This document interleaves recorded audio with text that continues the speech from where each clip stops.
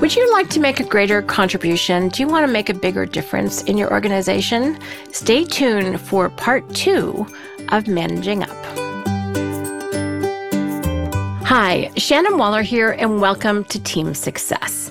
Today, I actually want to go back to something I've talked about. And the last time I talked about, though, was March of 2014. So it's kind of time for an update.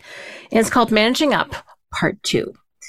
I'm doing this because I've been asked for a little more detail, a little more explanation, and I want to share just some recent experiences I've had that have given me some more clarity on what the heck managing up actually means.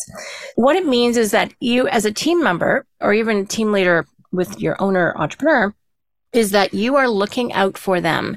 It also means that you are looking at things from their perspective, not just your own. And this is vital. This is actually a leadership capability that I've noticed.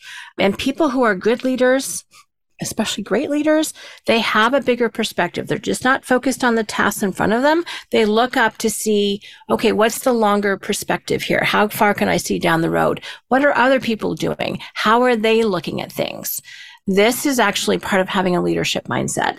So managing up means looking very specifically at your person, your who, and asking yourself, how are they looking at things? What are they worried about? If you think about Strategic Coach's DOS structure, what are their goals?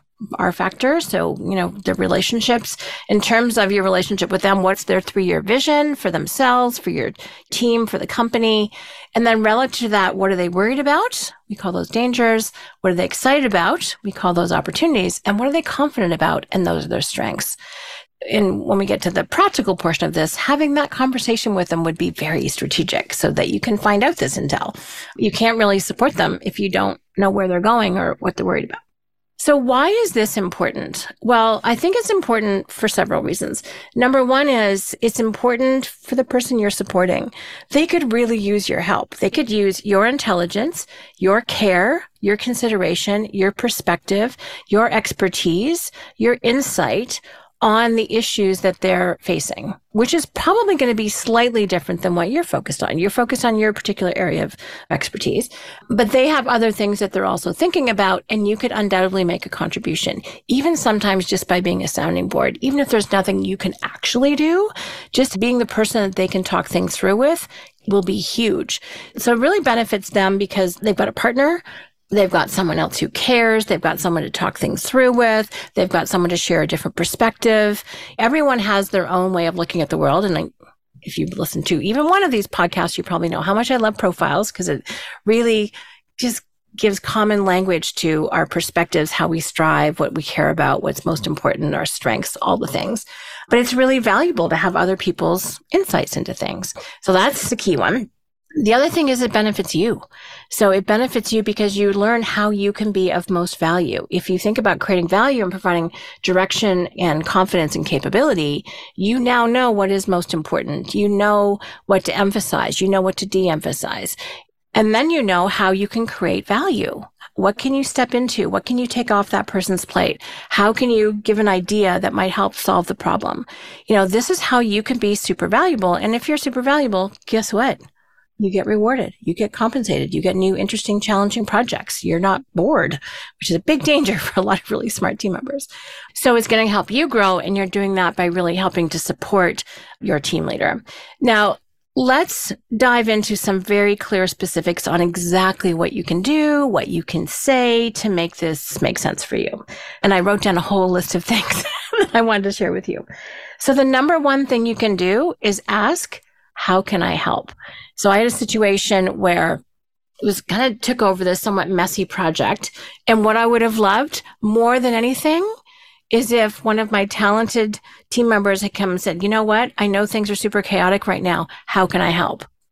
Oh my gosh, I would have fallen at their feet in gratitude. Didn't quite happen that way. We worked it out, but still, just that how can I help? If you can recognize that things are hard, challenging, again, chaotic, which is not completely abnormal in entrepreneurial life.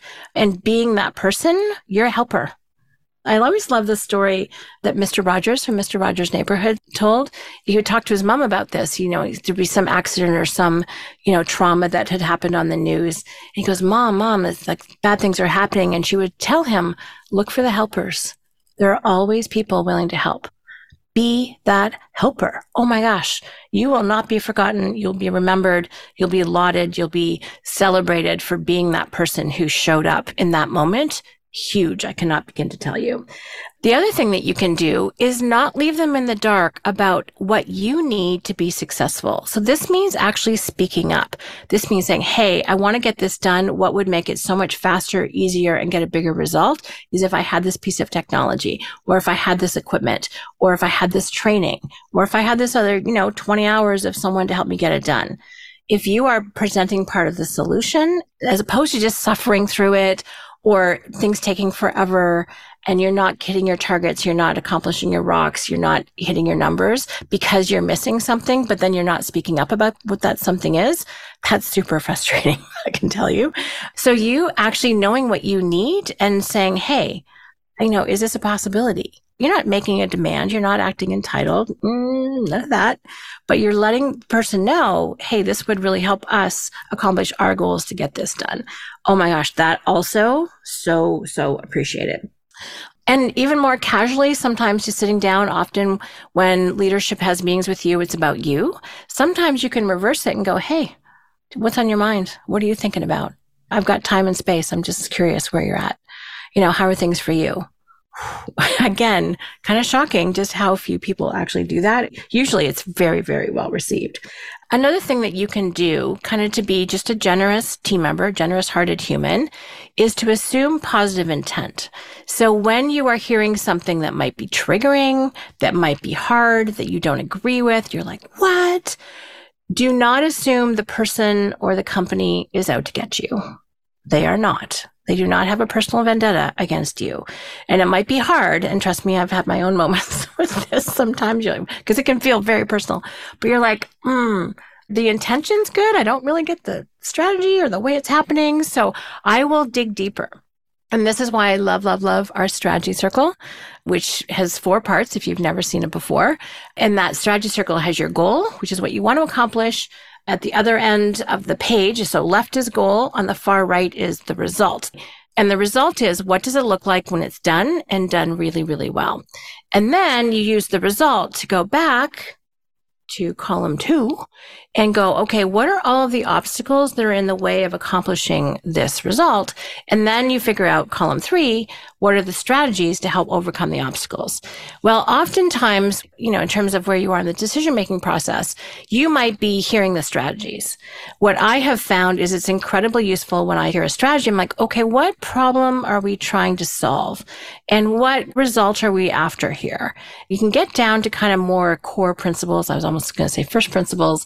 All of a sudden, you start to see the logic of the framework. There might be a flaw in the logic of the execution, but you're asking good questions. You're being curious as opposed to assuming. And you know what the word assume means from grade school? Makes a ASS out of you and me. You're not assuming something. You're finding out and being curious. You may still not agree with it. Don't get me wrong. But more often than not, in my learning, in my experience, it's like, okay, I see where you're going to get to. I have a different take. Are you open to that? And then it's amazing the kind of conversations that can happen. And often you are going to prevent what I call train wrecks. You're going to prevent this thing that they don't see. They've got a blind spot. They're not cognizant of things from other people's perspective enough. And something that they would have put in place might have been a disaster. And you're going to go, you need to kind of take a look at this. I remember coaching, this is years ago now. And I think I actually talked about this in a podcast about speaking up, but she goes, I can see something really bad happening. And it actually had to do with a client. I said, you have to speak up. This is managing up too. You have to speak up. But she didn't think it was her place. I'm like, it is your place to prevent train wrecks. Please say something. Anyway, she did avoid the train wreck, something the entrepreneur did not see at all.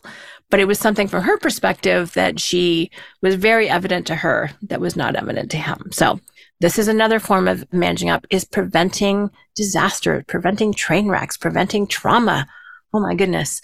That's just an intelligent way to make a contribution to a company. And then the last thing I want to talk about is simply be a positive energy to be around. And I don't mean that to be flaky, but I mean, be someone that they are looking forward to seeing. Smile. really simple. Be excited about new ideas. Go, oh, wow, that's really intriguing. I hadn't thought about that. Let's talk about it. Just being open and adding your energy to things. Oh my gosh. Again, super contributing and very much appreciated for me in a leadership position. It's like when I've got people who are just willing to play, we'll figure out the game as we go. But it's so great to have playmates that I can have fun with. So that makes a huge difference. And here's a bonus one. And this one's actually from Dan. The highest compliment that Dan can give any team member is to say, when he said this numerous times, he says, I never think about you. Which sounds a little insulting when you're like, what? You never think about me? He goes, no, I don't spend any nights worrying about you. I don't spend any time thinking about you. I know that you've got your job and your role handled. It is the highest compliment that he can give, which I think is kind of fascinating. So in other words, you don't want to be someone that other people have to think about because you're just so good at what it is that you do and that what you take ownership of.